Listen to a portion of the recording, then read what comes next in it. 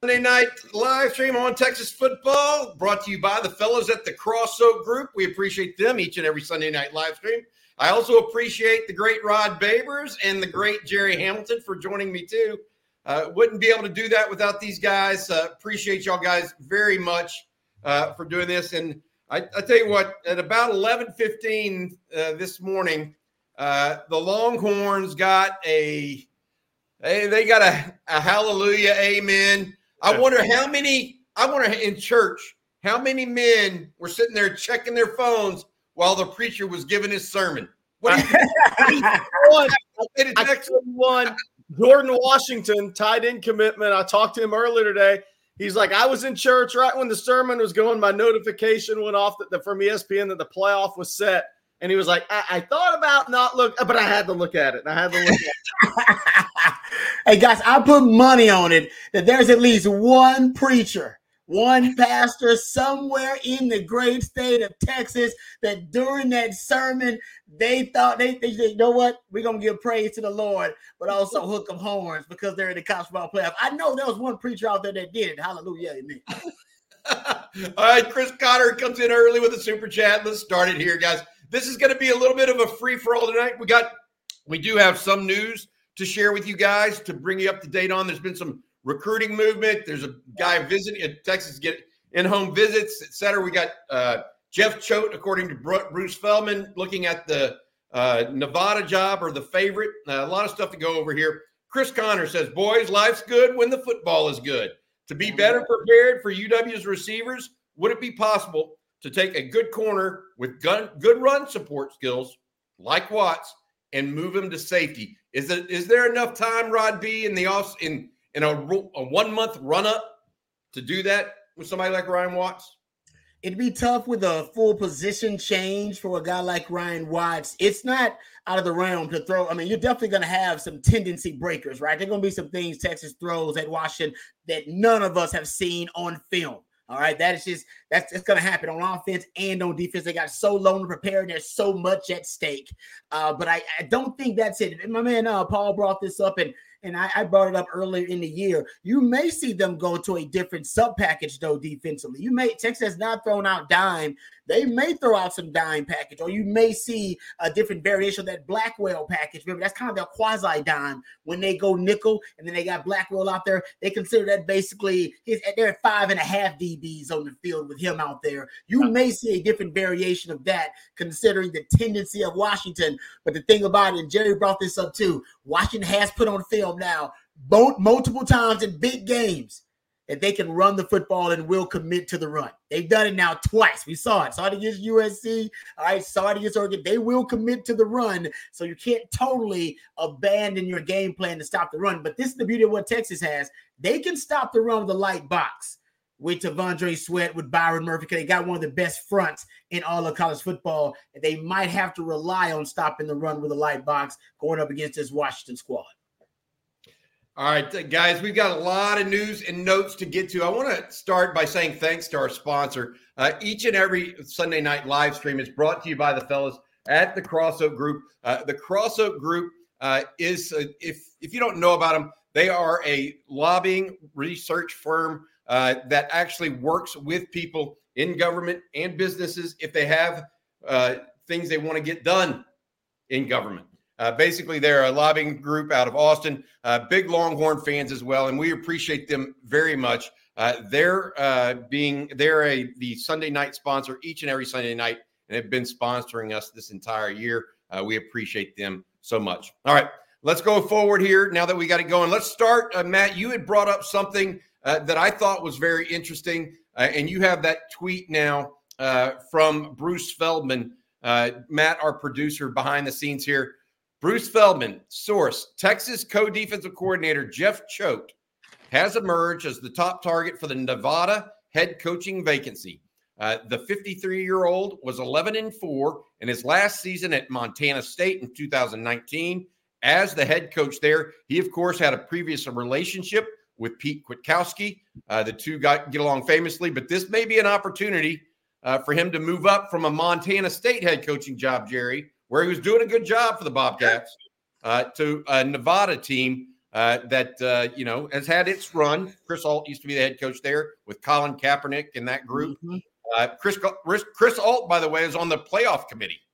The former he invented Chris Alt. People don't remember this. Nevada invented the pistol. Yes, sir. You do that, Rob? Yeah. And the interesting about that, how about this little connection in Texas? Chris Alt, he goes after his time in Nevada, goes to Kansas City with Andy Reid actually, and becomes a consultant. And Andy Reid introduces the pistol to the NFL, and it blows up whose career? And in terms of blows up in a good way, Jamal Charles. Oh, yeah. Jamal Charles running out that pistol. And, oh, man, the NFL didn't know how to really attack it or defend it. And it was a big part about Jamal Charles actually right now has a Hall of Fame candidacy. Shout out. There you go. Hey, look, I want to say this about Chode. I know that Texas fans, we don't want the staff to break up. But look, this is good. These are all good things for Texas. Mm-hmm. That means you have coaches that are in demand. If Sark had 9 defensive assistants and nobody got offered a new D line job or O line job for a lot more money or head coaching jobs, then these guys, Rick Barnes said it best. I want assistants that 1, other colleges want to hire as head coaches, and 2, have aspirations to be head coaches. Basketball is different than football because there are some guys that are just the position coach they are, and they're always going to be that to a certain extent. But it's no different. It's no different. I mean, Steve Sarkisian wants guys that are motivated to go do the same thing he's doing. Yep. Let me ask you all this. I agree with you. I think Jeff Chode, if he gets this job, great for him. There are going to be linebacker coaches out there. He's done a tremendous job at Texas by that. The development of DeMarvion Overshone last year, where Overshone really never had played linebacker. Think about where Jalen Ford was 3 years ago. I mean, he's done work. Don't forget Bender. We thought Bender was a lost cause. Yep. Bender now a contributor. Yeah, I'm with you. Absolutely. So he's done yeoman's work. This isn't us wishing him off by any stretch. Just I want to make sure everybody understands that. Yeah. I think, Jerry, when I think about, guys jumping, you don't want them doing what Elijah Robinson just did at Texas A&M. The defensive line coach for the Aggies that has been the haymaker or the rainmaker, actually is a better word, in recruiting is off to Syracuse. He has been the guy that tied it all together for the Aggies. Now he's going to be up in Syracuse instead. What's going to happen with all those defensive linemen when the portal opens tomorrow? Well, that's going to be the key. That's not good news or timing for the Aggies. No, look, and I think Elijah wanted to be the D coordinator and make that natural move towards being a head coach at A&M. I think Elko wanted to bring Santucci. That was the first option. So what did happen? Elijah Robinson gets offered the DC job at Syracuse for Fran Brown. Yep, that's the next move for your career. You don't stay and continue to be the D-line coach. To Bobby's point, I spoke with somebody about 20 minutes ago. Ashton Holloman, you were right on Bama. I was wrong. I picked George over Bama. I do want to give Ashton Holloman his props. Yes, I always give him props. Because, look, we're going to be wrong, and I always will own it. And look, I would say this. A&M, and now, by the way, I spoke to someone close to the Jasper High School football program. They say Ty Anthony Smith's locked in with Texas A&M. So I think Texas fans can pretty much forget about that one. A&M lost a D-line commit, but that's Relaford, Gabe Relaford for Shreveport Evangel Christian. He was already trending to LSU after the coaching change. So that one was likely to happen. The key for A&M, it's not the guys committed. It's Walter Nolan. It's Fadil Diggs from New Jersey. It's Shamar Stewart from Miami. How many of those guys can A&M keep? And that's the key. The corner Chappelle. How many of these guys can they keep from hitting the portal? Because that's Chappelle going pro. Do what? Chappelle's not going pro necessarily. He has the ability to play another year. Okay. So could Fadil Diggs go pro? Yeah. Could he opt to go somewhere else? Hey, it might. But how many of those guys are they going to keep or lose? Because that's going to be big for them headed into the spring. in next season because they do have some really, really, really high-end defensive line talent. So if they start losing those guys to the portal, I'm not saying they are. We'll see. I can tell you this. While the A&M, collective should be recruiting-based focus right now, they're focused on retention. They need to be. They lost Cam Coleman, their 5-star receiver, top recruit in their class, to Auburn on Friday. Jerry, let's stay with recruiting. But I want to say this on Don McKinley. Somebody brought up his name. No communication with Texas in the last 72, 96 hours, anything like that. So even when people started hearing this was probable or possible, there hasn't been any communication with Texas. Yeah. So we'll see what happens. Hey, what about this? I mean, Jerry, Texas. So we heard Texas coaches would be on the road visiting Kobe Black, the defensive back out of Waco. Connolly, can you bring us up to date on that? Yeah, Steve Sarkisian. We broke that on Inside Texas today. Steve Sarkisian and I believe Terry Joseph, maybe even another defensive coach, are making an in-home visit with Kobe Black and his family tonight. Obviously, Kobe is set to announce December 13th, 10 days from today, and I think Texas is the heavy favorite. I don't think anything's changed there. Texas staff will be on the road. I also put it out on Inside Texas earlier today that Kyle Flood's going to Mater Dei, expected at Mater Dei in the next couple of days, and that will be a last kind of mini swing, I think, at DeAndre Carter, who's committed to Auburn. Auburn's a tough place to flip guys from. I mean, they just got Cam Coleman, right? I mean, TJ Lindsey, that's not happening with Texas. And I think Texas, I think the same thing will probably happen with DeAndre Carter. I think Auburn's a tough place to flip guys from right now. But I've been mentioned on Inside Texas and here that, Texas is expected to go see Terrence Hibbler this week at some point. And so is Alabama and probably Auburn. But Auburn keeping those other defensive linemen in their class helps Texas and Bama there with Hibbler. We'll see if he actually reopens that recruitment.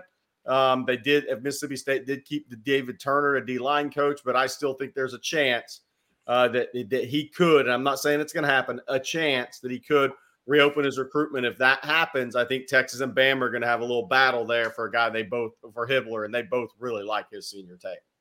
All right, this is the Longhorn live stream brought to you by Cross Oak Group each and every Sunday night. We appreciate those guys. Rod, I'm going to let you answer this one from Elijah Booker because I think it's a good one here.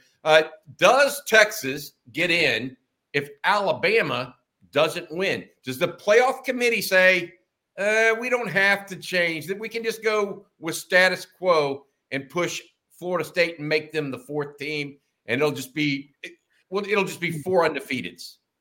What do you think, Rod? Yeah, it's definitely something. I mean, that's why I was on the chaos theory, right? And Paul Waddington brought it up earlier today. When Bama wins, they kind of open up a conversation that puts Texas at the center of it because their only loss is to Texas, and then you have to re-examine Texas's resume as a result of the Bama win if you are going to indeed let Bama in.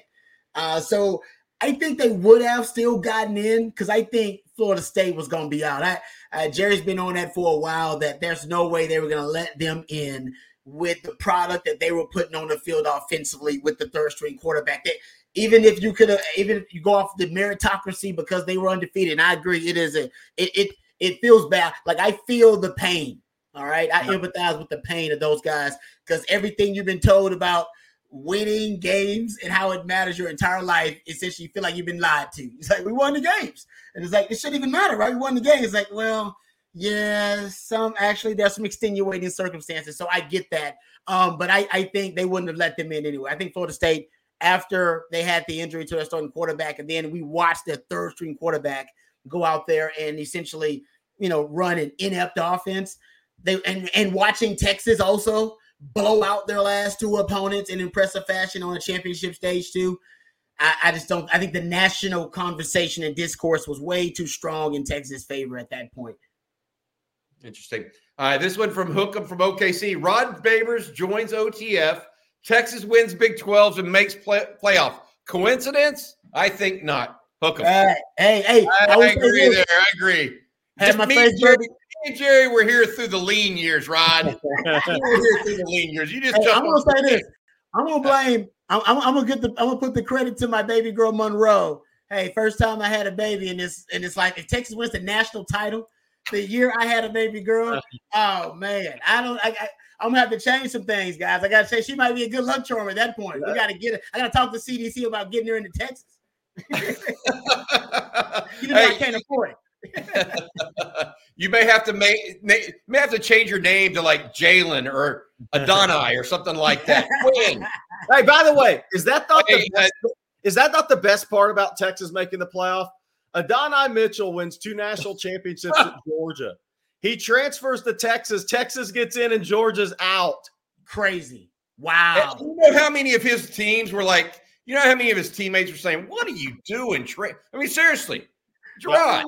Jerry, how many of his teammates were saying, what are you doing, Trent? They won 8 games. They're not going to play for anything. Yeah. We're Georgia. We're the 2-time to do it. I mean, what are you doing? Hey, by the way, I know he'll probably go pro. He should be he should have the biggest NIL going. He should just enter the portal saying, who wants the winner, baby? Everywhere I go to the playoffs. Who wants to go to the playoffs? Hey, be quiet. The Aggies may actually have a chance that way. All right, hey, this way, Michael Williams, hook 'em, baby. Is Derek Williams available for the first half against Washington? Yes. Did he serve the half out in the second half against Oklahoma State? That play happened actually the very first play of the second half, so that wouldn't be it. But Jerry, your thoughts on this? Because I know you had a specific thought. Yeah. So here's the thing: Texas will appeal this, I think, to the conference, then the NCAA. Right? I think that's the protocol for that. What happens is, let's just say it's denied because, as Rod said, by the letter of the law, that was targeting. But so let's just say they deny it. The way I understand it is that he can take that suspension the first half of the first game of next year. It doesn't have to be postseason games. That's huge for Texas, especially considering you're playing Washington.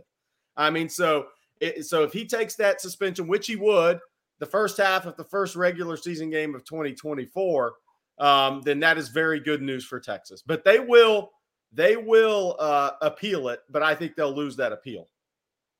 I agree. Fair. But you think he's going to be available for the national championship? If I understand it correctly, yes.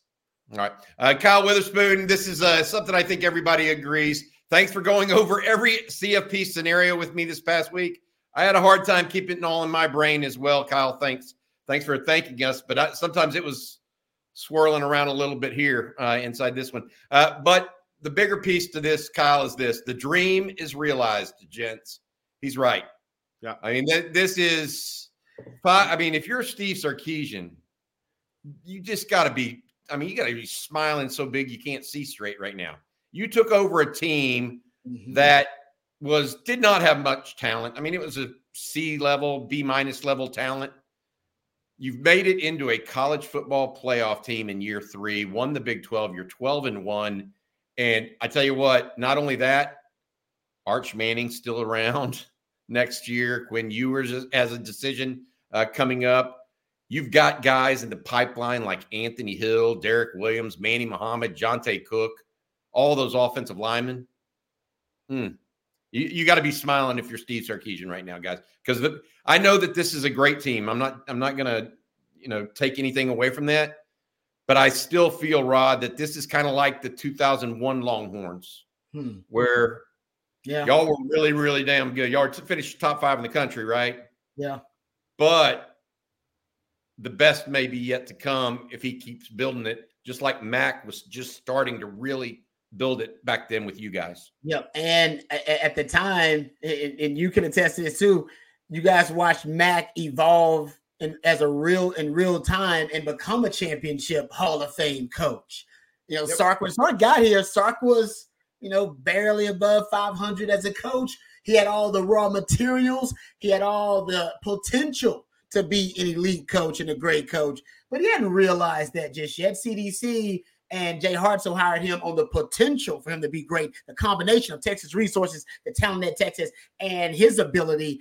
And I'll give him credit, year 1 to year 2 to year 3, even at the end of year 3, very different coach Steve Sarkisian is than he was when he first got here. I think he's evolved and grown as a coach and a play caller. So I'll give him a ton of credit too. I don't think Texas is here if he doesn't become the best version of himself and start to ascend as a coach. I agree. By the way, I'm rereading this based on somebody's comment in the comments. I do think Williams may not be able to play Washington game first half. Son of a. They're gonna have to appeal it. They have to appeal it. Okay. Yeah. All right. Hey, Jerry, let's stay with you and let's stay in your area of expertise because this is a little different. You know, recruiting, my man. Us and NCAA rules. That's not our high point.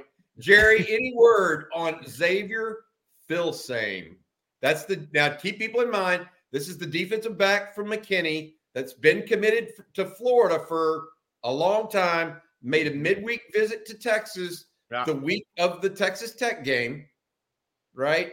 Jerry, what's the latest you've heard on him? Any movement in the last 72 hours? Nothing new on my end. Look, Texas will be there. Florida. I think Billy Napier and the defensive coordinator Armstrong are expected by McKinney High this week. In-home visit, in-school visit, all that stuff. Texas is expected this week to go by as well for an in-home visit. Possibility that he makes an official visit this next weekend. I don't think it's locked in yet. Possibility. It could be a midweek, the following week. But I do think in the next week to 10 days, there's a good chance, and I'm not saying it's locked in, there's a good chance that Xavier Filsaime ends up back on the Texas campus. Obviously, Florida had another defensive decommitment this weekend. So I think things are moving with Texas and Xavier Filsaime, but they've just got to keep moving it down. They got to keep that ball matriculating down the field in this one. It's a matriculation recruitment. It's not an instant thing. Interesting. Well, I mean, look, they have a couple weeks. December 15th is National Signing Day. By the way, we got a big programming day that day ahead for you guys. We're going to be live starting at 7 a.m. on National Signing Day, going through, I think, till 11 a.m. Then we're going to get back on it around noon and go through 5 o'clock. We'll be here listening in for Steve Sarkisian and his press conference as well. This from KD35, I am the best. Anyone have an update on Tim Brando and Tim Wiser to after today, both clowns? Look, Brando's said so many things in his life that are just wrong, that it's like a typical announcer that speaks a lot, you know. You're going to catch him every so often. I don't think he has necessarily ill will towards Texas. I certainly think that he likes to see the Baylors and the Texas Techs and the TCUs beat Texas every so often. He seems to be that underdog type of guy. As far as Weiser, this is the associate commissioner that said Texas liked to lose to Alabama more than they like to lose to Kansas State. Remember this guy? Yep. Yeah. Too bad for him. Didn't quite happen this year, did it, buddy? All right, hey, Rod, I'm going to ask you this one. Don't insult my name. Oh, wrong one. Derek Weiser. Hey, Rod, this one. Gundy's post-game presser. You know, live, they actually looked a lot better than on tape. Curious what you make of that comment. Yeah, that's a weird one because on tape, Texas actually looks pretty damn good, too. I would say this to Gundy's, because I think Gundy actually may have been genuine. Maybe that wasn't a backhanded compliment. Maybe that was authentic. Texas red zone offense in that game was the best it had been all year long. If Texas had some of their red zone issues that had plagued them all year long, they may not blow Oklahoma State out like that. They may not blow them out by 4 touchdowns. They may blow them out by, maybe 14, 17 points, something like that, because they have these lapses, right? These issues, errors, mental errors, whatever. They even in the Texas Tech game, guys, where they blew Texas Tech out, all 3 phases clicking. What did Texas still have issues with? Red zone. And so we just came to accept the fact that, hey, they're a great team, but hey, man, they're bad at red zone. And we've been saying this for a while, and I brought it up, early in the season. If Texas ever was just an average red zone team, hell, above average, man, they might be the best team in the country. Guys, if they actually fixed they were 5 of 5 in the red zone versus Oklahoma State, something like that. If that's the red zone offense you're going to get from Texas, in addition to how explosive they are in between the 20s, that's cooking with gas. So maybe that's what he's talking about. Maybe that's what he's talking about. I have a question here, and it goes hand in hand with that a little bit. What about, faster playing on turf indoors? Xavier Worthy looked a little faster. You know what I mean by that? Keelan Robinson looked a little faster. Jaden Blue looked a little faster. I think there's some because there were some comments coming out of Oklahoma State that we think we're faster than Texas. That's crazy. I know. Did anybody? I don't think that was ever from the players or coaching staff, to be fair. That was from people who cover Oklahoma State. Okay. What are they watching? Do they watch the games? Yeah. If anybody watch Oklahoma State this year and then watch Texas, I mean, they can't make that comment. Seriously. Rocky Poor, Inside Texas moment of the year has to be the Drew Kelson rant after Houston. I'm going to tell him you said that, Rocky. Everyone's attitude changed, even Bobby. Love what y'all do. We like Drew Kelson a lot, too. He's a solid guy all the way through. And we'll definitely tell him. Thanks for that, Rocky. This one from Dartboard. There are times where staff turnover was a bad thing. I agree. Imagine if we had Greg Robinson for as long as Beamer had Bud Foster. The year after Greg Robinson left, Texas won the national championship with Gene Chizik. Now, Chizik ended up having poor defenses the more he went on, and clearly has had bad ones at North Carolina for Mac the last several years. But I hear what you're saying. It's not coaching turnover is not always good. You know, Robinson took the Syracuse head job, like Dartborg is trying to allude to there. I'm not saying it's the same, but it's something interesting. All right, hey guys, Jerry, I want to ask you this: how long is the portal open this time of year? Do we know the exact? Can somebody ask that or answer that question for us and look it up? It's December 4th through January 17th. December 4th through January 17th? Yeah. Okay. So it's about roughly a month and a half. And that falls in line with spring semester when that gets going at majority of colleges. All right. Here's another one that has been asked and I think is interesting. Will early signee recruits be able to practice, travel to New Orleans with the team? My thought on this is I've seen other teams do that. Yeah. I believe the answer is yes. They didn't do it last year because it was the Alamo Bowl, right? But New Year's Day game's a little bit different. So there's a couple things there. The IMG high school graduation, those guys graduate December 14th. And speaking with somebody close to Jordan Johnson-Rebel, he does plan to go to Austin, and take part in practice. We'll see if that actually happens. I talked to Trey Owens, Jordan Washington today. They don't enroll till January 13th, obviously, so they will not. I think your guys who are possibilities would be Jordan Johnson-Rebel, and I think he wants to do that, and Jarrett Gibson, assuming he ends up signing with Texas.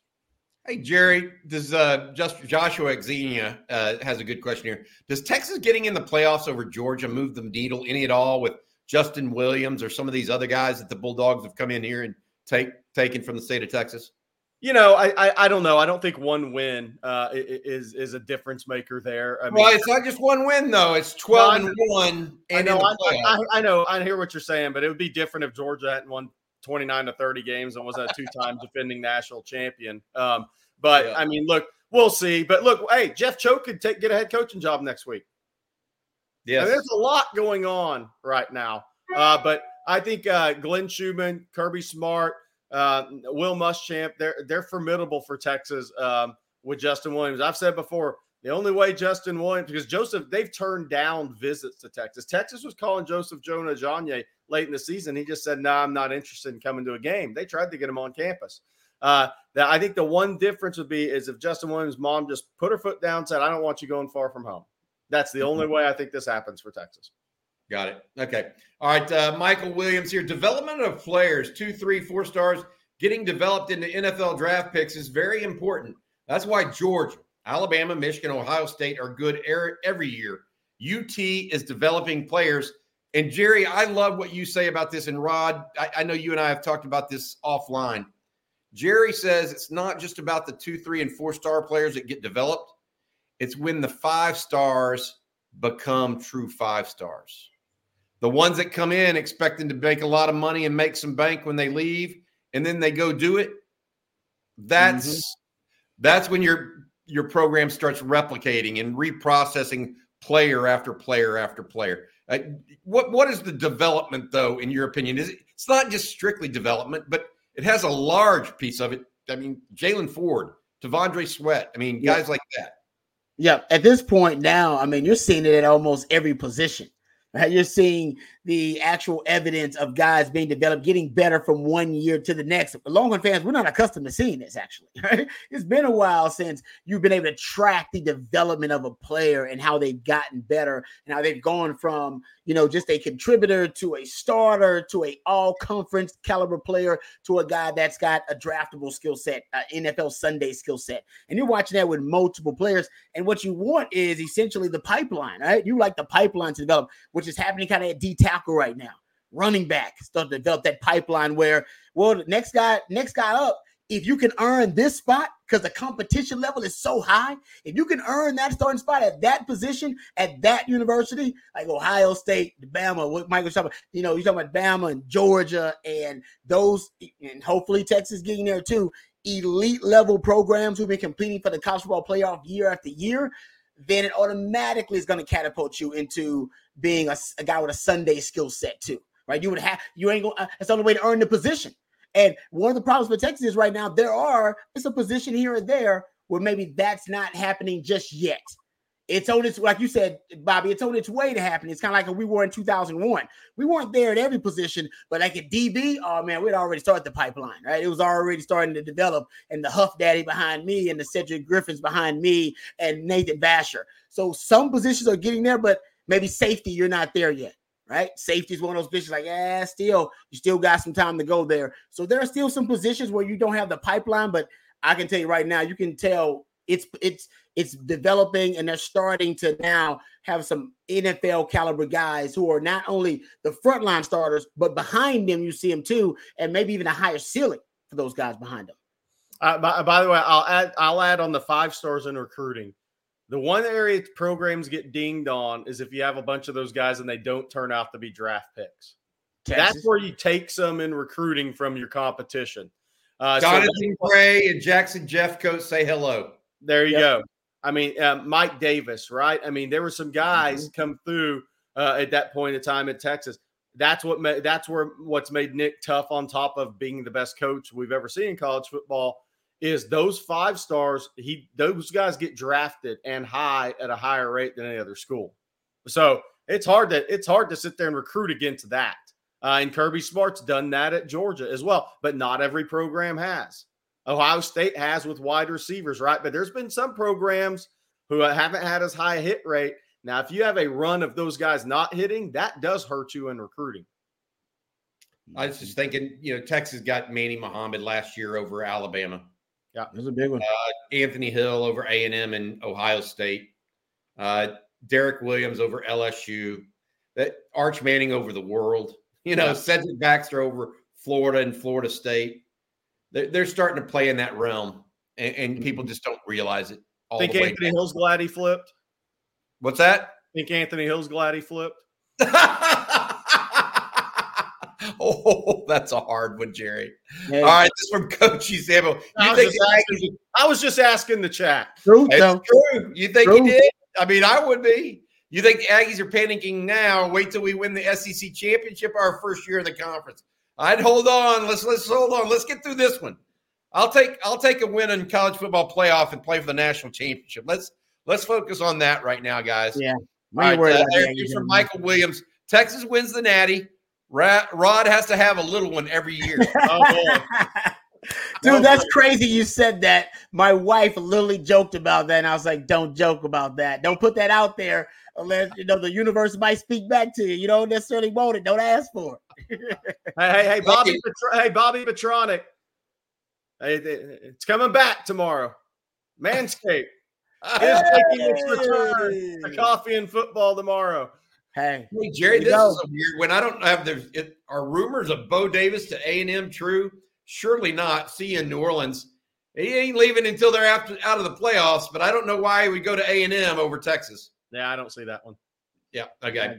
Steve Hannon, thank you for the super chat. We appreciate you. This is a good one from Tommy. What do we think about this? Will players intending to enter the portal wait until after the playoffs?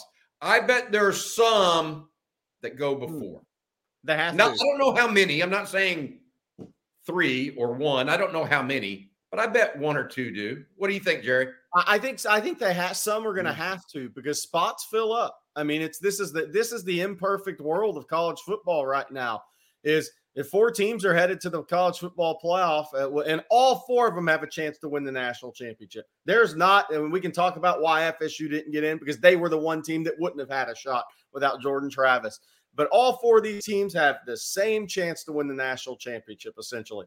And all 4 of these programs will probably be dealing with having a few, and I'm not talking starters, and I'm not even talking the 6 best offensive linemen or, your number 4 wide receiver. I'm not saying that, but you're going to have some attrition before you play a college football playoff game, because some kids have to. The portal spots close.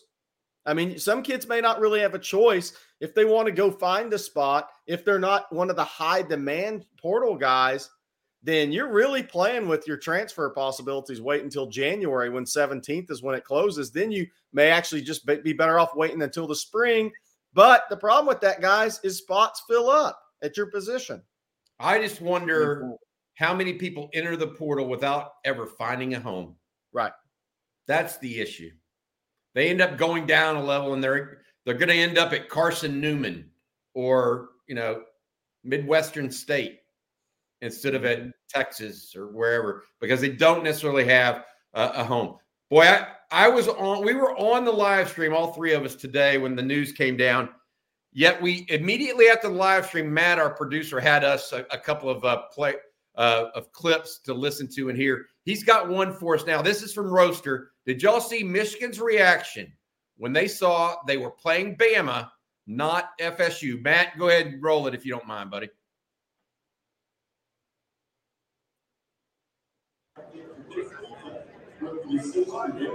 They're getting ready to announce between Bama and Florida State. This is the Michigan room. Number 5,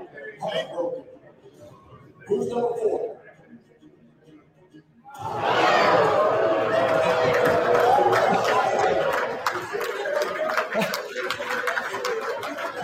That didn't seem, just for me, that didn't seem like they were too enthused about playing Alabama. They wanted to play Florida State with their second string quarterback. That's what it sounded like to me.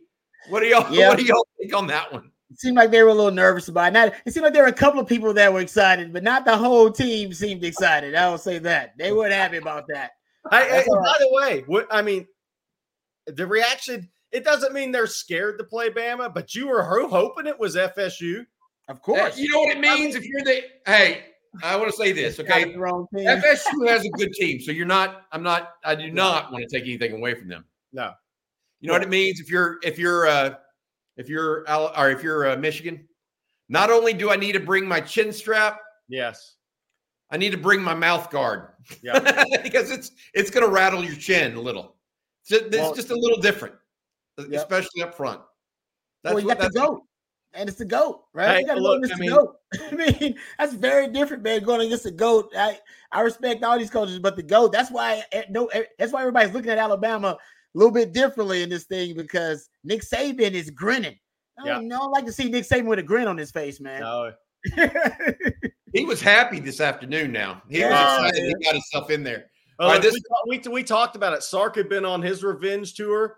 You don't think that where would Nick Saban's beating Kirby Smart in the SEC to get into the playoff after losing to Texas, where does that win rank for him? It may be number 1 after his national championships because of where it was in his career, and people were staying. All of us, how many games would Alabama lose this year? Everybody was saying, is it the end of the era in Bama?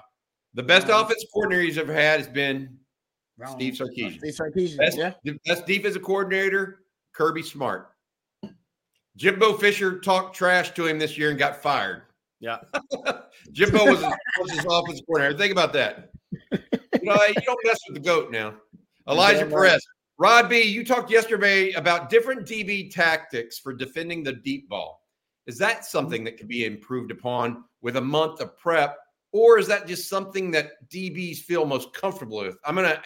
Because you said this, some guys are guys that just try to break up the pass and play the hands and the eyes.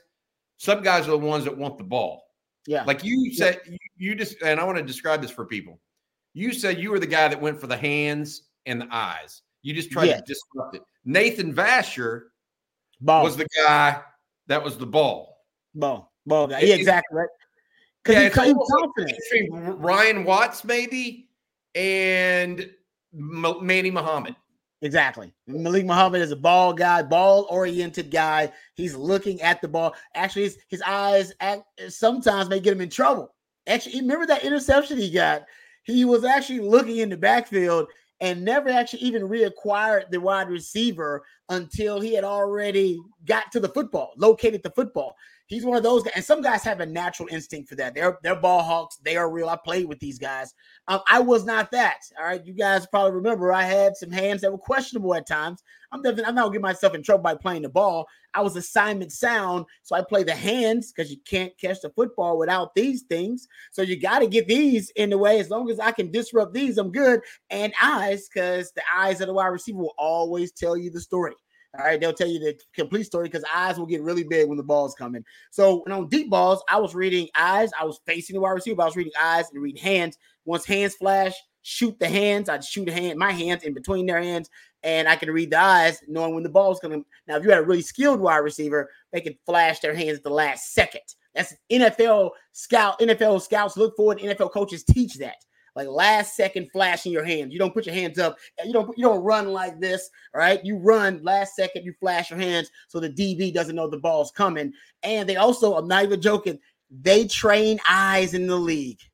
That's how deep and detailed oriented they are. They train wide receivers' eyes. That's my man Shano, not to get big when the ball's coming.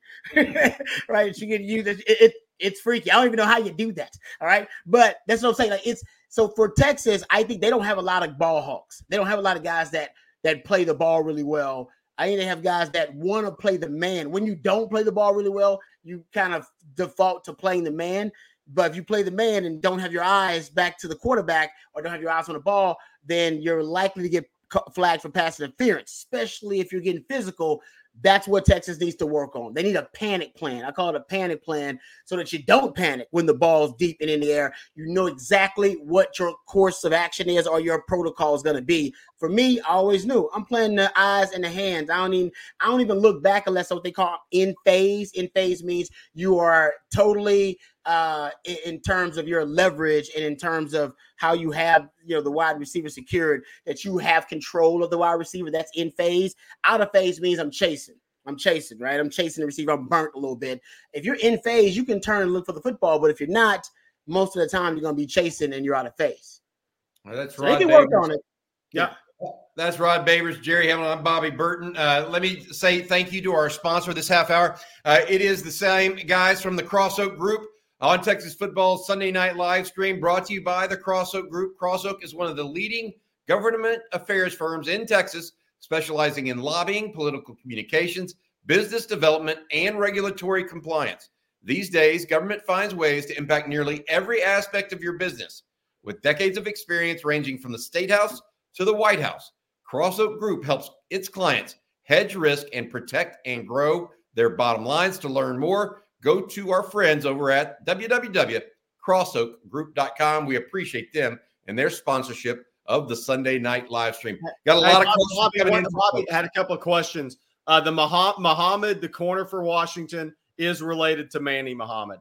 It's like his cousin, right? It's not his brother though. We also had somebody, I think Skibrek asked about Washington's health. Kalen DeBoer talked about that this morning. I think, they went through a little injury spell like Texas did. They had a sickness run through their locker room, but I think McMillan, their number 2 receiver, missed some time. But he said they're healthier now. So they may be very similar in the Texas in some ways. They had to battle through some issues middle of the year, and they're a healthier team now going into the playoffs than they were midseason. Only season-ending Jonathan Brooks. Hey, only season-ending injury of a major player for Texas so far this year is Jonathan Brooks, right? Yeah, that's good stuff. Jalen McMillan, their number 2 receiver, he played for 4 games, then did play in the Pac-12 championship game. So their number 2 receivers only played in 5 games this year. He's healthy again now. Yeah, Rayshawn Thomas has this question for us. What if Quinn repeats his Big 12 championship performance for these next 2 games? Does he co-pro then? I think that we might hear an announcement before that. Like if he's staying, he's not going to – I don't think he's going to wait until the end of the playoff to make that consideration.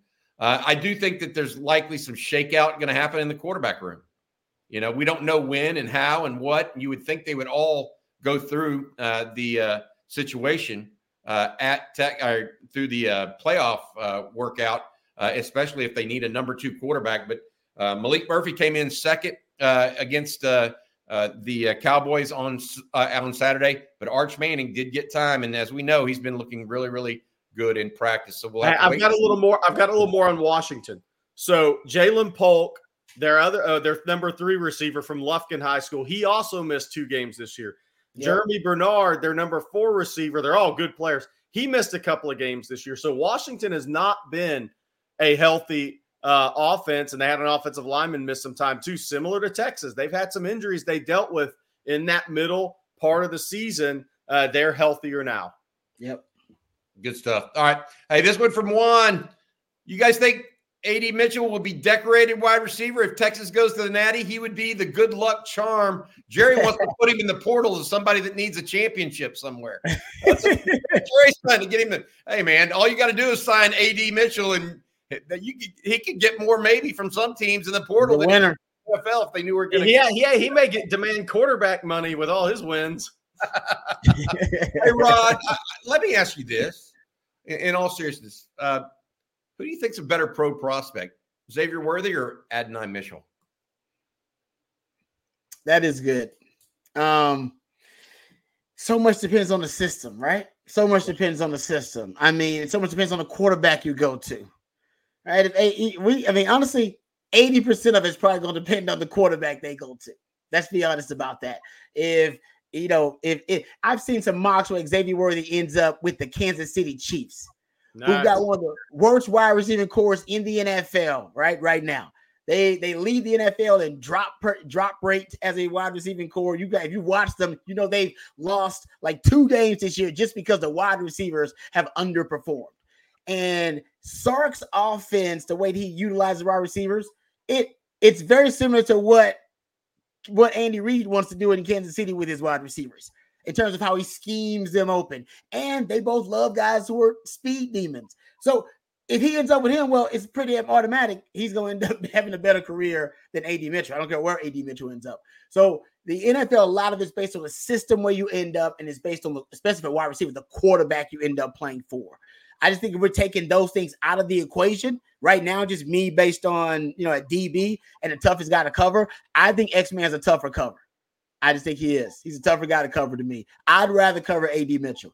And I'm not an insult to A.D. Mitchell. That's because, you know what? Can I tell you why I think that's the case? Yeah, go ahead. Because you would have the speed element over A.D.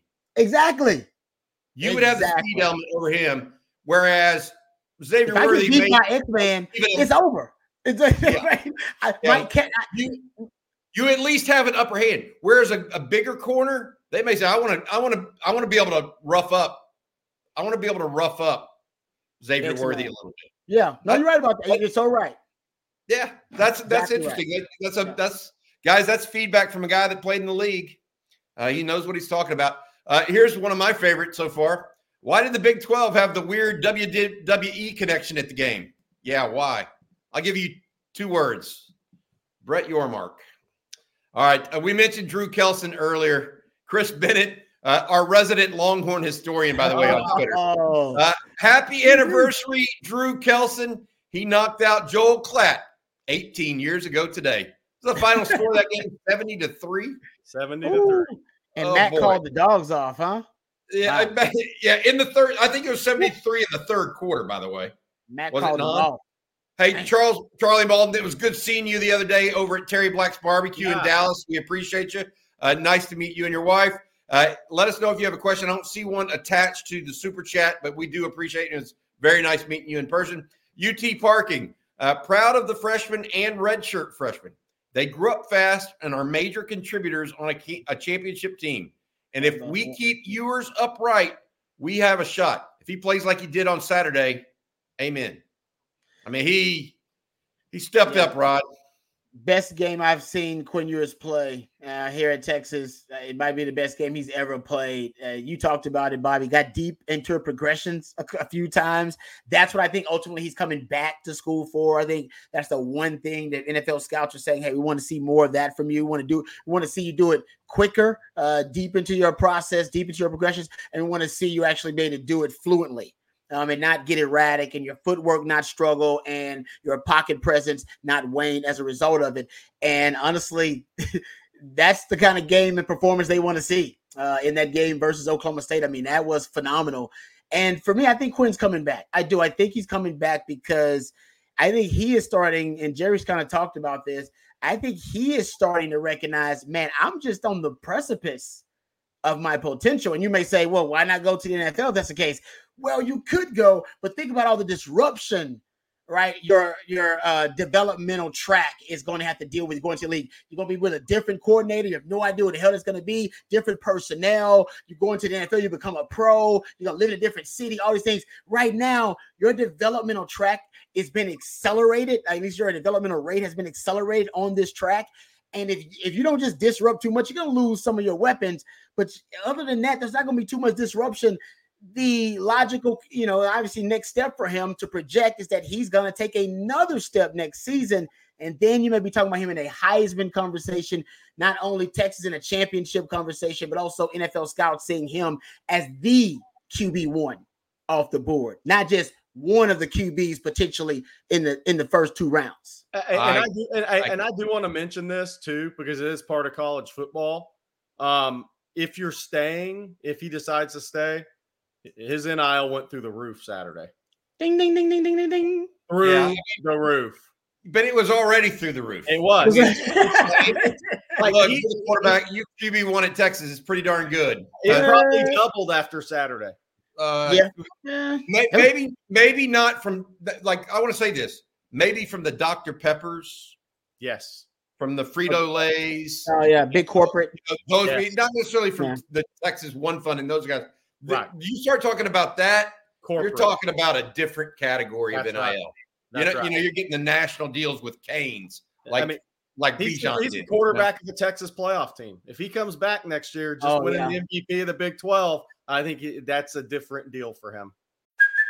Hey, it's Kaylee Cuoco for Priceline. Ready to go to your happy place for a happy price? Well, why didn't you say so? Just download the Priceline app right now and save up to 60% on hotels. So whether it's Cousin Kevin's Kazoo Concert in Kansas City, go Kevin, or Becky's Bachelorette Bash in Bermuda, you never have to miss a trip ever again. So download the Priceline app today. Your savings are waiting.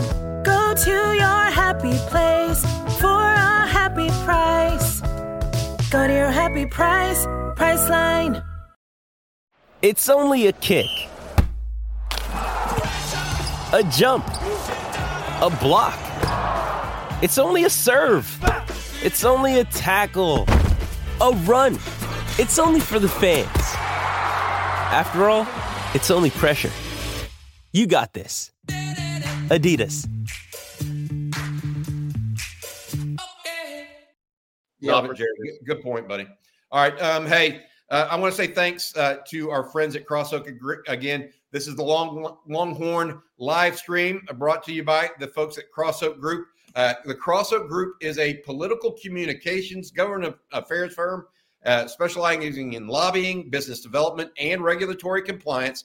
These days, government finds ways to impact nearly every aspect of your business with decades of experience ranging from the State House to the White House. Crossoak Group helps its clients hedge risk and protect and grow their bottom lines. To learn more, go to www.crossoakgroup.com. I had a problem with that read for some reason. Also want to thank to the fellas at InsideTexas.com. That's where Jerry and I are each and every day for our daily bread, so to speak. We post there every day. Visit us there on the message boards as well. Hey, Jerry, this one's a little shout out to you and me from Friday morning. Rod, you didn't see this, but Friday morning, Jerry Hamilton and I were at Jerry World, but we weren't exactly at Jerry World because we couldn't get the whole stadium in the background. Yeah, in the background.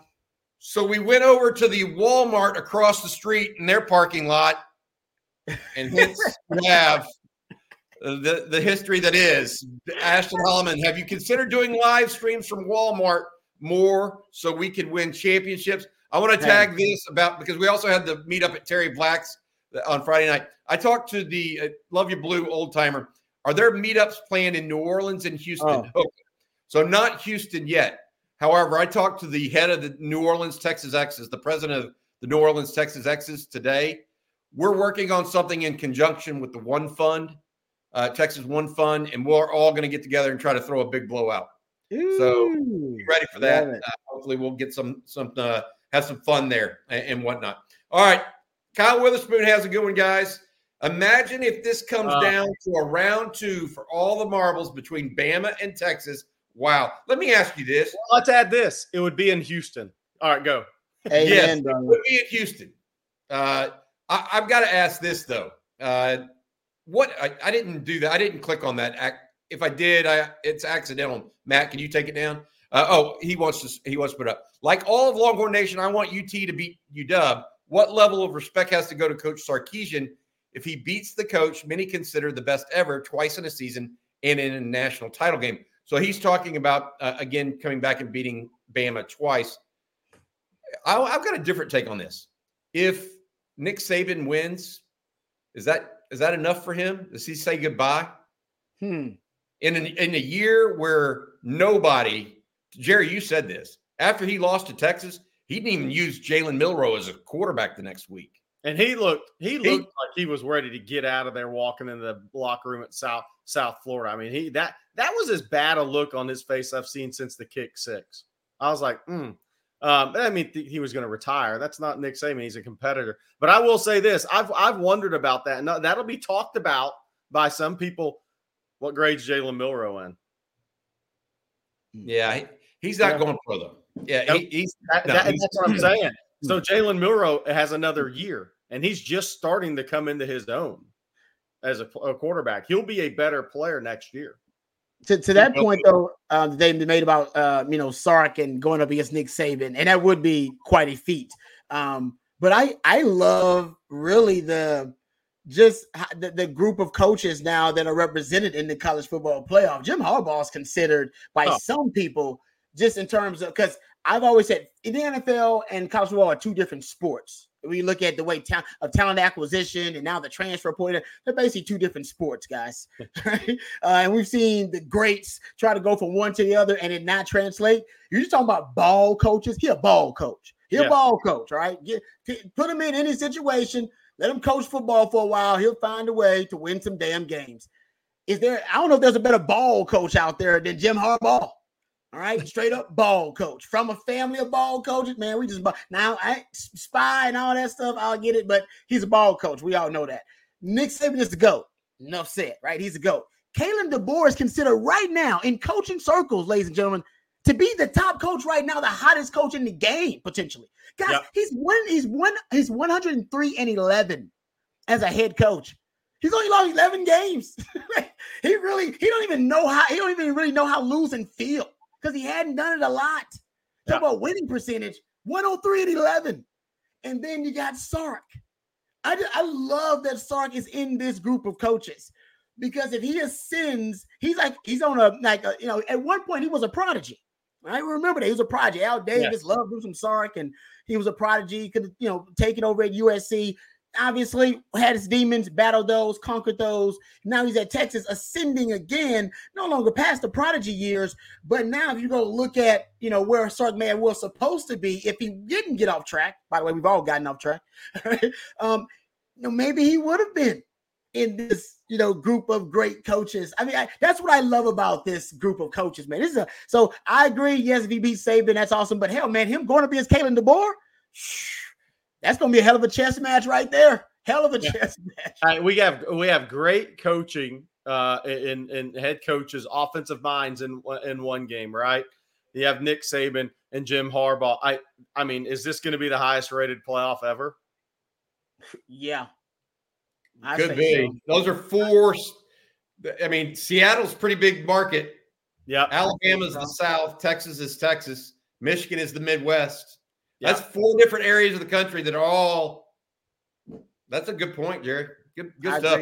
Hey, by the way, to answer the question earlier, if Texas and Bama both won and played in the national championship, that would probably be the highest rated game, a TV game of all time. Things have changed, right? But I would guess I don't want to say for sure, but it would be up there, and it had the possibility to be. The first one was such a good game and watched that they'll remember that and be going back for it, Jerry. You're right in that regard, in my opinion. Very, very right. All right. Hey, this is Welcome to New Orleans. Can't wait to host you guys at Texas X's NOLA. I believe I know who that is. That may be my guy, Joe Diaz, that's head of the Texas X's there. Kevin Todd, thank you for the super chat. We appreciate you. Leon Lemuel, Washington has an elite passing game. Do we figure out better communication in the secondary to help our DBs with slants and tempo? Rod, is that what you're concerned with Washington? Or are you more concerned with the deep ball? I'm more concerned with the deep ball. Washington, they don't, they engage in some quick game and some short underneath, but man, their daggers, their haymakers, their kill shots are the deep vertical shots downfield. And Texas plays a lot of quarters, they match quarters, and they play a lot of man. When they do play man, hey man, it's just you against their guy, and they got a lot of guys. They got some NFL receivers on the outside, so Texas could be susceptible to getting beaten man coverage. And when Texas plays that quarters coverage, the match quarters, that's when the communication issues come into play. Now, they've been much better lately, but guys, it's the best quarterback they will have played all year. It's the best receivers they will have played all year, the most sophisticated passing game they will have played all year, and the best offensive play caller they will have seen all year. Yes. It is all just that simple. And here's the thing, Rod, to add to that. They're going to slide protection. So the Texas is going to have to find a way to get pressure on Washington, and it's probably going to have to come from the edges and linebackers, Rod. They're going to slide protection. They're going to make Byron Murphy and Tavondre Sweat play on the move. Yep. In this game. Which is why I wonder if, that package, that Mo Blackwell package where you got Anthony Hill out there with Jalen Ford out there, with Mo Blackwell, and Blackwell and Blackwell Ford or Anthony Hill can end up being some of those edge rushers at times too. I wonder if you'll see more of that in this game. Just because, just what you brought up, Jerry, you got to find a way to manufacture pressure if you can't bring it organically. And organically usually comes from your interior D-line. If that's not going to happen, man, you better bring the pressure. You better bring the ruckus. Because if you give Penix time, he gonna hurt you. It's the same with Texas and Washington. And Washington faces the same thing in a different way. Both are kill shot offensive coordinators. Longer developing routes. Mm-hmm. So I really think this game may come down to who can get the quarterback on the ground enough, who can get some hits and get the quarterback on the ground up, who can disrupt the longer developing pass plays more. I think is going to be massive in this game. I like that. All right, here we go. From Greg Stone, props to Eric Naline at Inside Texas for saying last year that it was the year before the year before the year. Subscribe to Inside Texas. Trust me, best in the biz. Love on Texas football as well. Hook 'em. I could not agree more. Guys, right now we have a special 2 months for $1 on InsideTexas.com. It gets you all the way through recruiting. Use promo code OTFIT23, $1 for 2 months. You must select the monthly offer. Make sure you do that. Select the monthly offer. All right, let's get back to some more questions. We appreciate that super chat, Greg Stone. All right, Justin Yarbrough, Jerry, what will the 25 and 26 recruits say about this season, making the playoff? And if Jeff Choate leaves, who are some good candidates? A couple of questions in there for you. Yeah, so I think the big thing with the younger recruits isn't what kids are necessarily going to say about Texas. It's how many kids Texas is going to get on campus to evaluate, to thoroughly evaluate. I think this season gives them that ability. They're going to command that, and more kids are going to come through Austin, want to see University of Texas, and that helps your evaluation process. Kids are going to be saying nothing but really good things about the Longhorns, but Texas can dive even deeper into this evaluation process through this season, because that's the one thing Nick Saban's had going for him for 15 years, and Kirby Smart has it, and Dabo's had it in Ohio State to a certain level, but more in the South. The win at the level they did, those kids want to come on campus and see what it's all about. And one of the best thing that comes with winning after hoisting trophies in the NFL draft picks is you get to evaluate more kids in person and make more NFL-like decisions through that evaluation process. That's going to be big for this staff. Hey, Jerry, do you think that let's go back to the Jeff Choate candidates.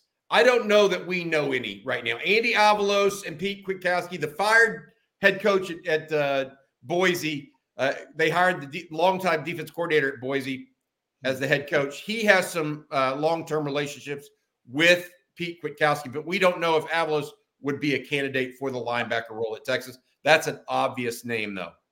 No other names right off the bat, Jerry, right? No, and look, we should probably say this. We've had hundreds and hundreds of people join the chat. We're not saying Jeff Choate's taking the Nevada job. We want to be clear. Bruce Feldman has a report that he's emerged as a top candidate. So we're just responding to questions in the chat. Yep. Good job there, Jerry, for clarifying for everyone. Daniel Kinnaman, will UT slow play portal guys till after National Signing Day? I don't think so. And I've talked to some people. They're going to go at it. Now, they may not get commitments until after National Signing Day, but Texas is going to be very aggressive in the portal, is my understanding. By the way, people are saying Juice Wells has put out now on Twitter that he plans to enter the portal. Texas will have interest. Wow. Yep.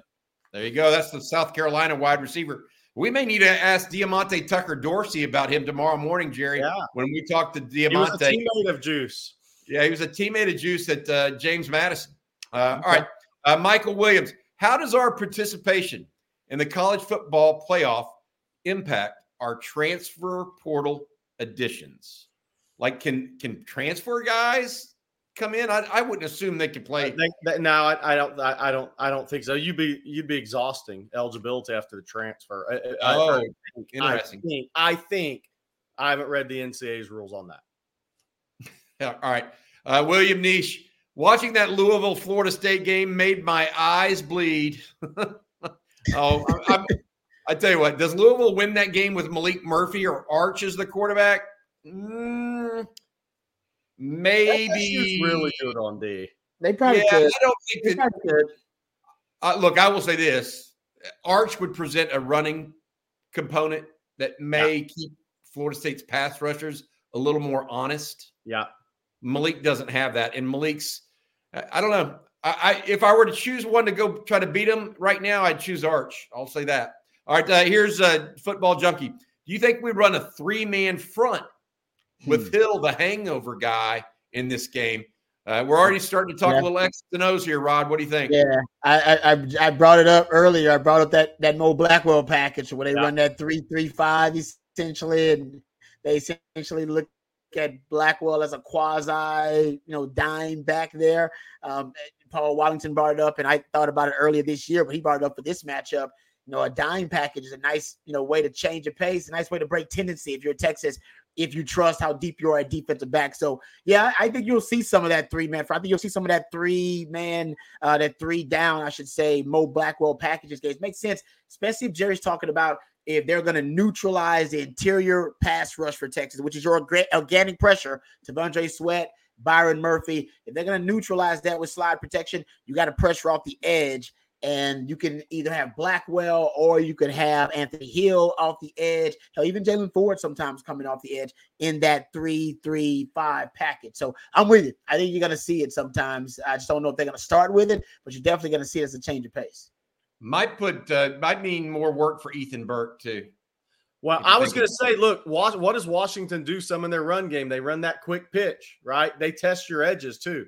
So, I mean, that's the game within the game, right, Rod? I mean, Kalen DeBoer will break tendency. If you play a 3-man front against him, he will run the football. Yes, he will. All right, this one comes from William Rosenthal. Just want to say thank you, guys, for all you do throughout the season. Me and all of Longhorn Nations appreciate it. William, I got to say it to you. We appreciate you guys just as much. You got to know that. We really do. We enjoy doing this, and talking to Longhorns is a passion. Family, we've provided a vehicle for people to do that here on this channel. All right, Texas boy, when it comes to physicality, where would you rank Washington in the Big 12? Oh, that's good. Interesting question, right? That is a good Their question. offensive line would be first or second in the Big 12. Oh, it would be first, second, or third in the Big 12 alongside Texas and OU. So they are that talented. Yeah, oh, yeah. On the defensive line, other than the edge guy, so many of Coach Pete's guys are gone now and Jimmy Lake's guys. I don't know that they have the same level of talent that they once did, but, I mean, they've got a first-round draft pick at edge. Yeah. Right? Yeah. Yeah. What do you think? I think their offensive line's very good for what they asked them to do. Very, very good.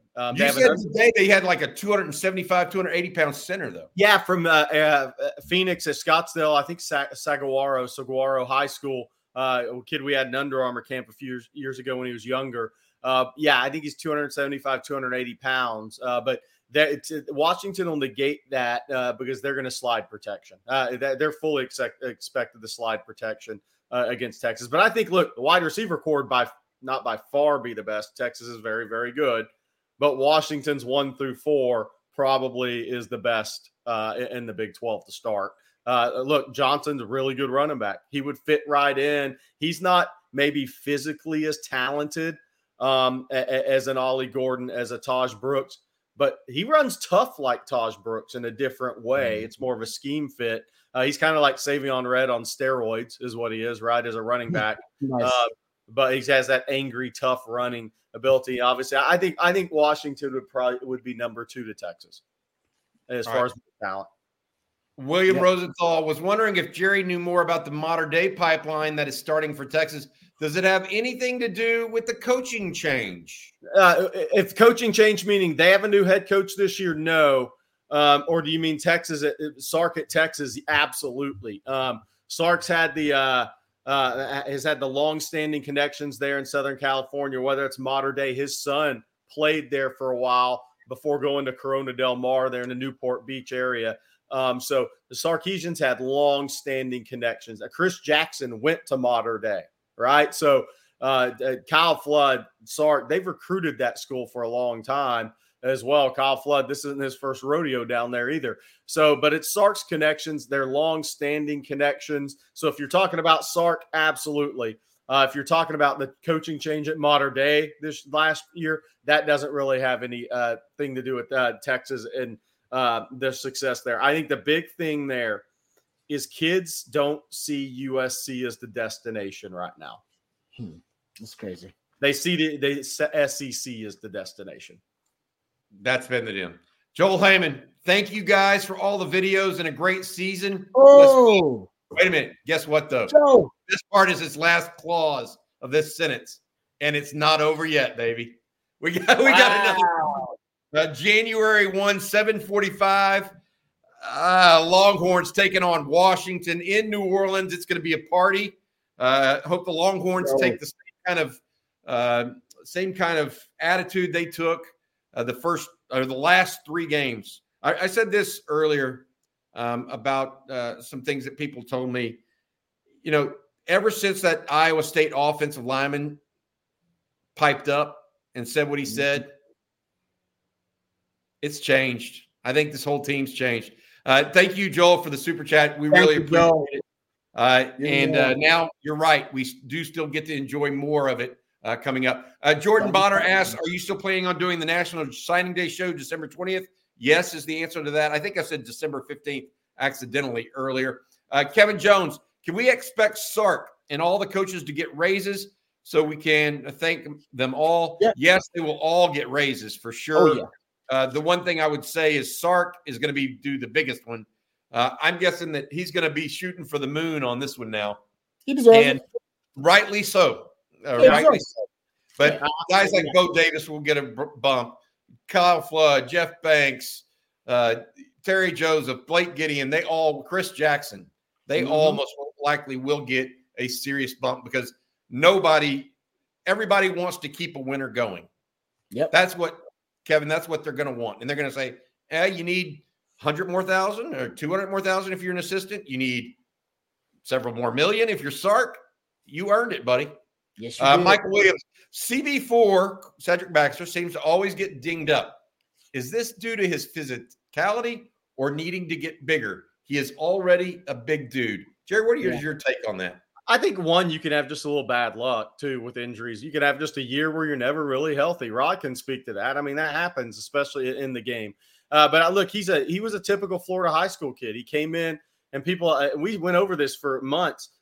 People are like, oh gosh, this guy's 6'1.5", 215 pounds. But if you don't see him, if you didn't go see him in person, or if you don't really look at photos of him or understand Florida high school, public school football, that is a raw 215 pounds that he had. Now, he has natural strength in his lower trunk, but upper body, he's going to look like a totally different guy next year, because in the state of Florida, they don't have that set athletic period every day year round at a lot of public schools. So these kids come out raw, and especially if you're a multi-sport guy, right? And especially if you don't have a personal trainer or somebody you train with, you come out of Florida really raw. I tell a story all the time. When I was at ESPN Under Armour, Calvin Ridley was 158 pounds when I saw him his senior year before the Under Armour game. He was 82 his first game at Alabama. And it was,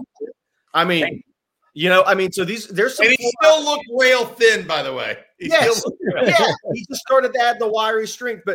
And I'm saying the same thing with DeAndre Robinson, guys.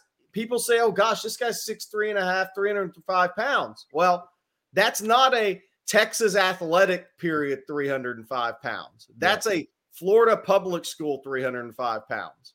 So he is not even close to his ceiling physically. Cedric Baxter has just started that process truly at Texas. I will add this. A lot of guys that are like Cedric Baxter, Cedric did not change his running style when he came to college. He still tries to run through tackles. He doesn't have the college body yet to really do that as effectively as he wants to.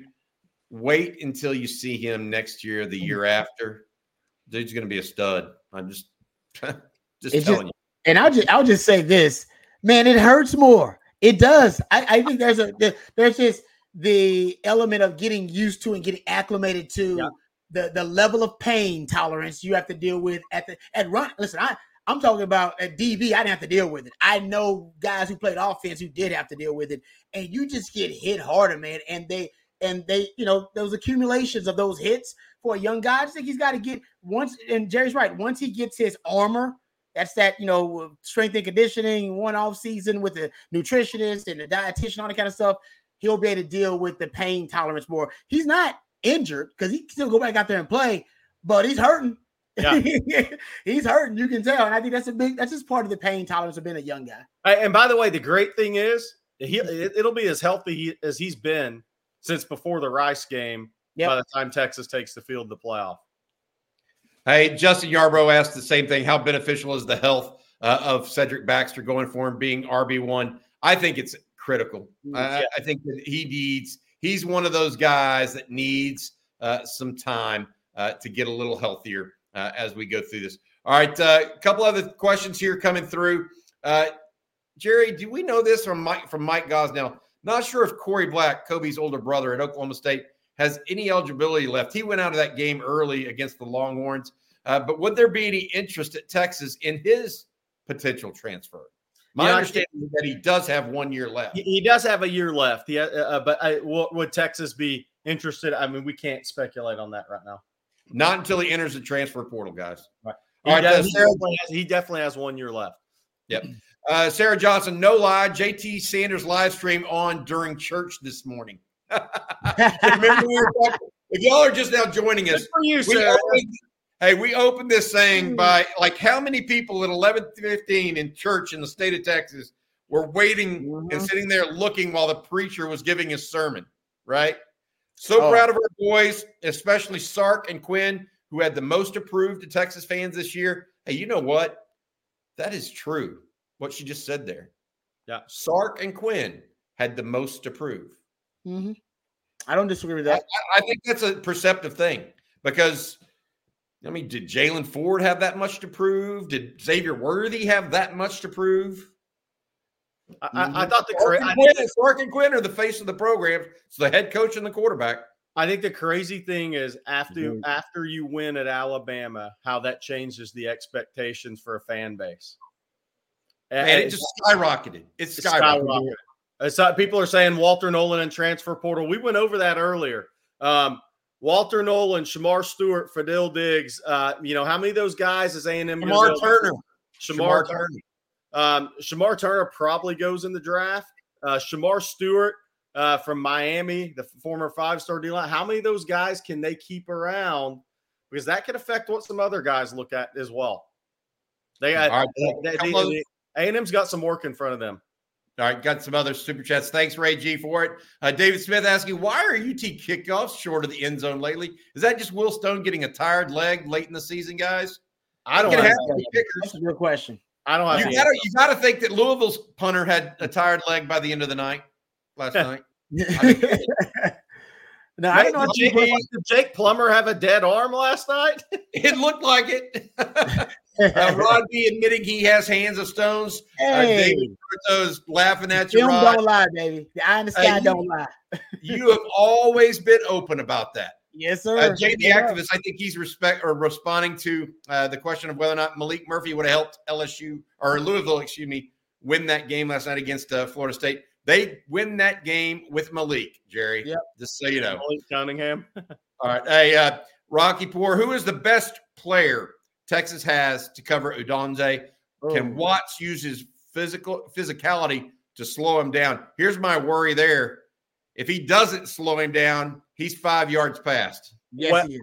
Well, and I would say this. It's not about who's covering him. It's to your point, Bobby. If those longer developing routes consistently have time, you're not getting enough pressure and you're in trouble in a game like that. Same for Washington. Yep, I totally agree. I think Jonathan Stoker, I just joined in. I'm guilty. I was at church watching. Forgive me, Lord, and bless the Longhorns. Sherman, Texas native. John Elmore, the old lineman. And Mark Schultes with the punter. Went to school with Chris Akins. Oh, he's from Paris, North Lamar. Or Paris, Lamar. Hookem. Thanks, man. Y'all have a good one on that one. Hey, this is a question from Michael Williams. Has Sark always stuck with playing 2 or 3 wide receivers and not going deeper? Is this a trust thing or just like how he likes to play as receivers? That's how he likes to play as receivers. It was the case at Bama. That's just he has a very tight circle of trust when it comes to his receivers.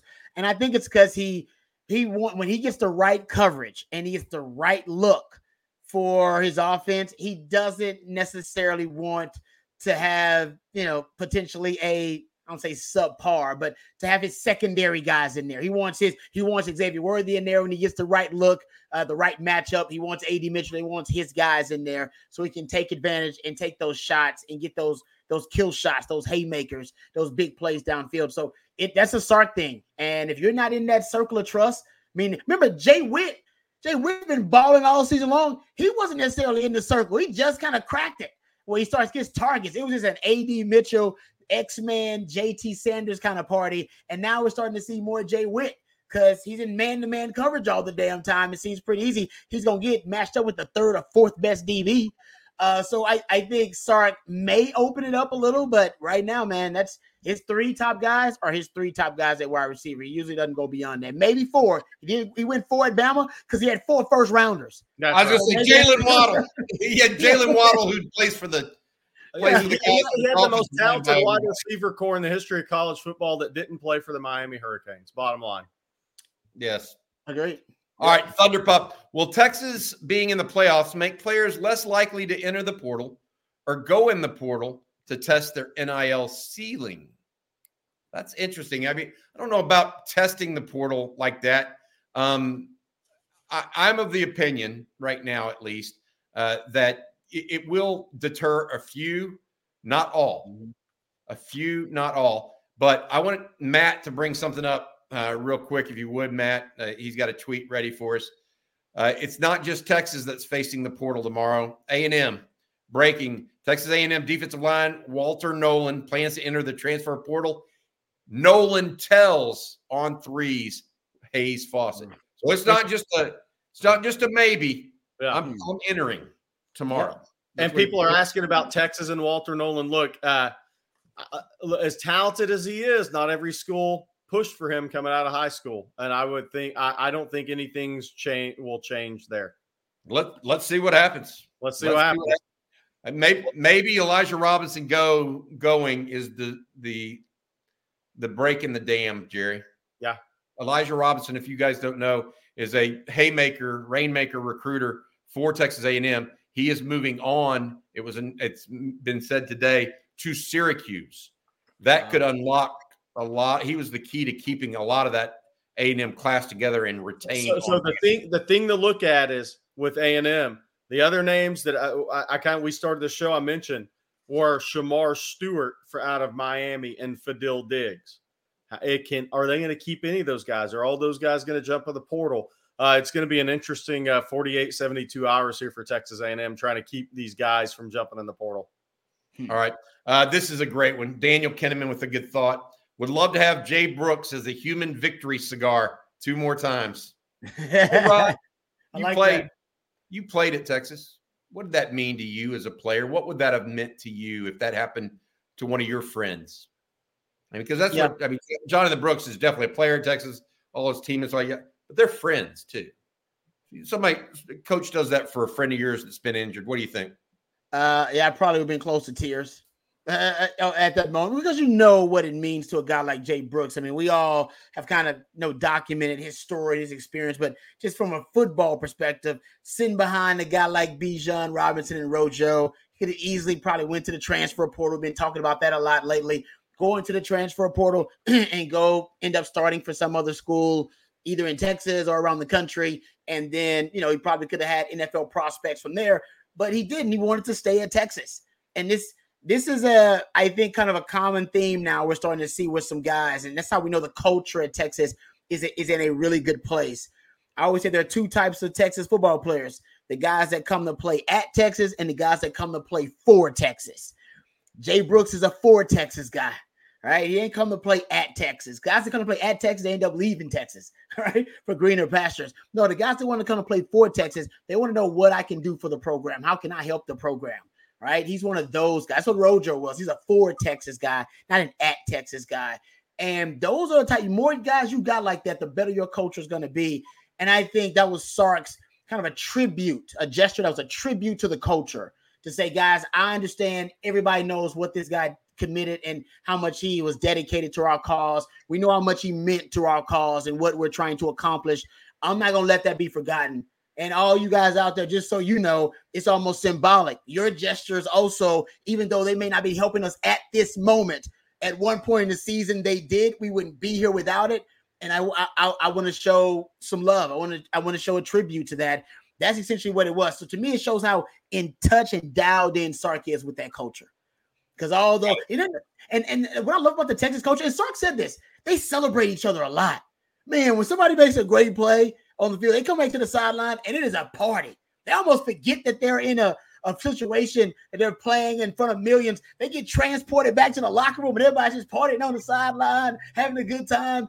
And you, as a fan, you recognize, you go, oh man, that's genuine.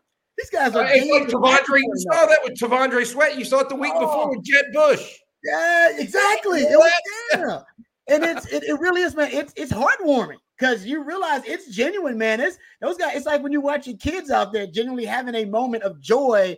They're having a moment of joy out there, and they're happy for their teammate. And that's what Sark, I think, put Jay Brooks out there. It was one of those gestures to say, no. Once again, guys, it's a shout out to our culture. This is a guy that put the work in. We remember it. We recognize it. And for all you out there who are putting the work in and you don't get, the highlight plays and you don't get the, highlight reels and you don't get the targets and the touches, guys, hey, we still remember you, man. You're still part of this thing. You're still part of it. It's a family. I love it, man. I love it. All right. Hey, we neglected to mention this at the outset, guys. We should have. Sean puts in a super chat, drove my kid down from Abilene for the women's basketball game today. Best crowd since the Conrad days. The excitement on the 48 acres of all sports is palpable. I tell you what, they handled business against the Lady Huskies, 80-68, the final. Ooh. Rory Harmon leading the way for the Longhorns with 27 points. Jerry, did you watch that game or no? I watched about 5 minutes of it. We talked to Kat Osterman about this last week, 2 weeks ago when she came on the show, and I asked her, I said, what was it like being at Texas? Because she was there. Baseball won national championship. Obviously, TJ led Texas to the Final Four. Texas was coming up in football, being a real contender, right, at that point in time. And we'll see, obviously Texas basketball Elite Eight last year, Texas football in the playoffs this year, got some really ascending positive things going on the 40 acres in all sports. But now you have football adding to that. It does get palpable. All right, guys, we got to stop taking questions here for the next. So no more super chats, please. I'm going to get through the ones that are out here, but Rod's got to get to a baby. He's got to take care of a little bit. Daniel Kinnaman asks, how many kids get to travel for conference, championship, and bowl game? I think they all get to travel for conference, championship, and they all get to travel for bowl game, but only a certain amount get to truly dress and be available to play. I don't know what the exact number is, though. There. Texas boy, how can Texas get over the voodoo that's haunted us when it comes to D linemen? Can you talk to someone while in New Orleans? Kyle Witherspoon, where will the live stream be in New Orleans? Cafe Du Monde, Pat O'Brien's. Hey, what about Lafitte's Blackness Shop? Oh, the oldest bar. I think it's the oldest bar on the Mississippi or something. It's like from the 1700s. That's awesome. It's crazy stuff in New Orleans. It'll be very, very good. Hey, Jason Renfro, how long will it take the Longhorns to win the SEC? Tall order. You're walking in the land of giants next year, guys. Well, you technically beat the team that just won the SEC, so you're not that far away. Well, let's be clear. Let's be clear, Bobby. Let's be clear. They might not get to hoist the SEC trophy, but if Texas and Alabama both win and play for the national championship and Texas beats them again, they technically won the SEC. Damn right, brother. There you go. Yeah. All right, Rocky IV. Everyone run and donate to Texas One Fund. That's texasoneFund.org. It's spelled out O-N-E, though. Onefund.org. Let's keep the train moving. Amen there. Inside Texas crew, best in the biz. Great. Thanks, Jerry, Rod, Bobby, and team. We appreciate you, Rocky, and others. Hey, Hazy Hosey wants to know, do y'all see Blue? Jaden Blue is a portal guy. Haven't seen that burst since 25, which is Jamal Charles, and need to see more of it next year.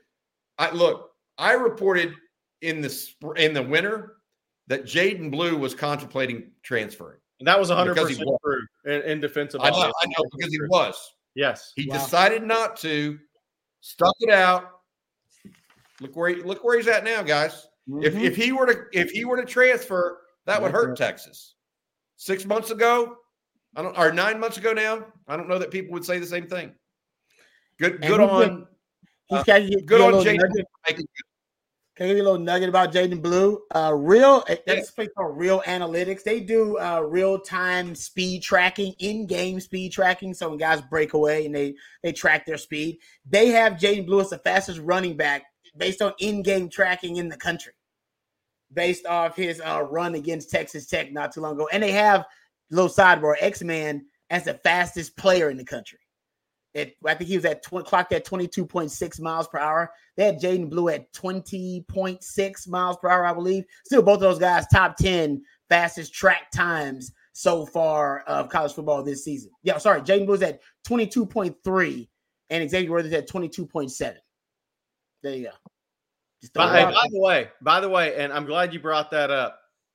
I want to know what Nick Martin is, the linebacker from Oak State. Heck of a player now. Ran with and got his hand on Xavier Worthy to save a touchdown from inside linebacker. That's true. Good point. Now, Worthy did cut back into him and then accelerate. But that Nick Martin, that was an unbelievably impressive play to help keep Xavier Worthy from scoring. I nominate him to enter the portal. Longhorns might like this one. Hey, J.E., I got your note, and I'm going to do it right now. Thank you for the super chat. I really appreciate you. That's really nice of you to do it. Ashton Holloman, Bobby Burton, you followed Texas for a long time. What does it mean to you for Texas to win like this after being down so many seasons over the decades? Really, it's been the last 10 years that have been the hardest. The latter end of Max, to see something that was so special for a decade end in disarray like it did, was really heartbreaking for a Texas fan, I think. It sucked. What could have been got blown up. I think it was because of quarterback play a little bit. That was a problem, but there were other issues, inconsistency with his coaching staff, getting a new offensive coordinator every other year for a couple of years or for a few years. And then, defensive coordinator kind of after losing Will Muschamp, he never really found another one that he liked a lot until Greg Robinson stayed on for a little bit. And then this year has been a roller coaster. I mean, I remember sitting in Schultz's during the Texas-Kansas State game, guys, and sitting there thinking, I can't believe they got out to this big lead and they're getting ready to give it up in overtime after they throw that little pass down the seam to the tight end, Rod and Jerry. Yep. I'm just thinking, I can't believe this. They're going to get it. They're going to get them. But the team said no. They said, not this year.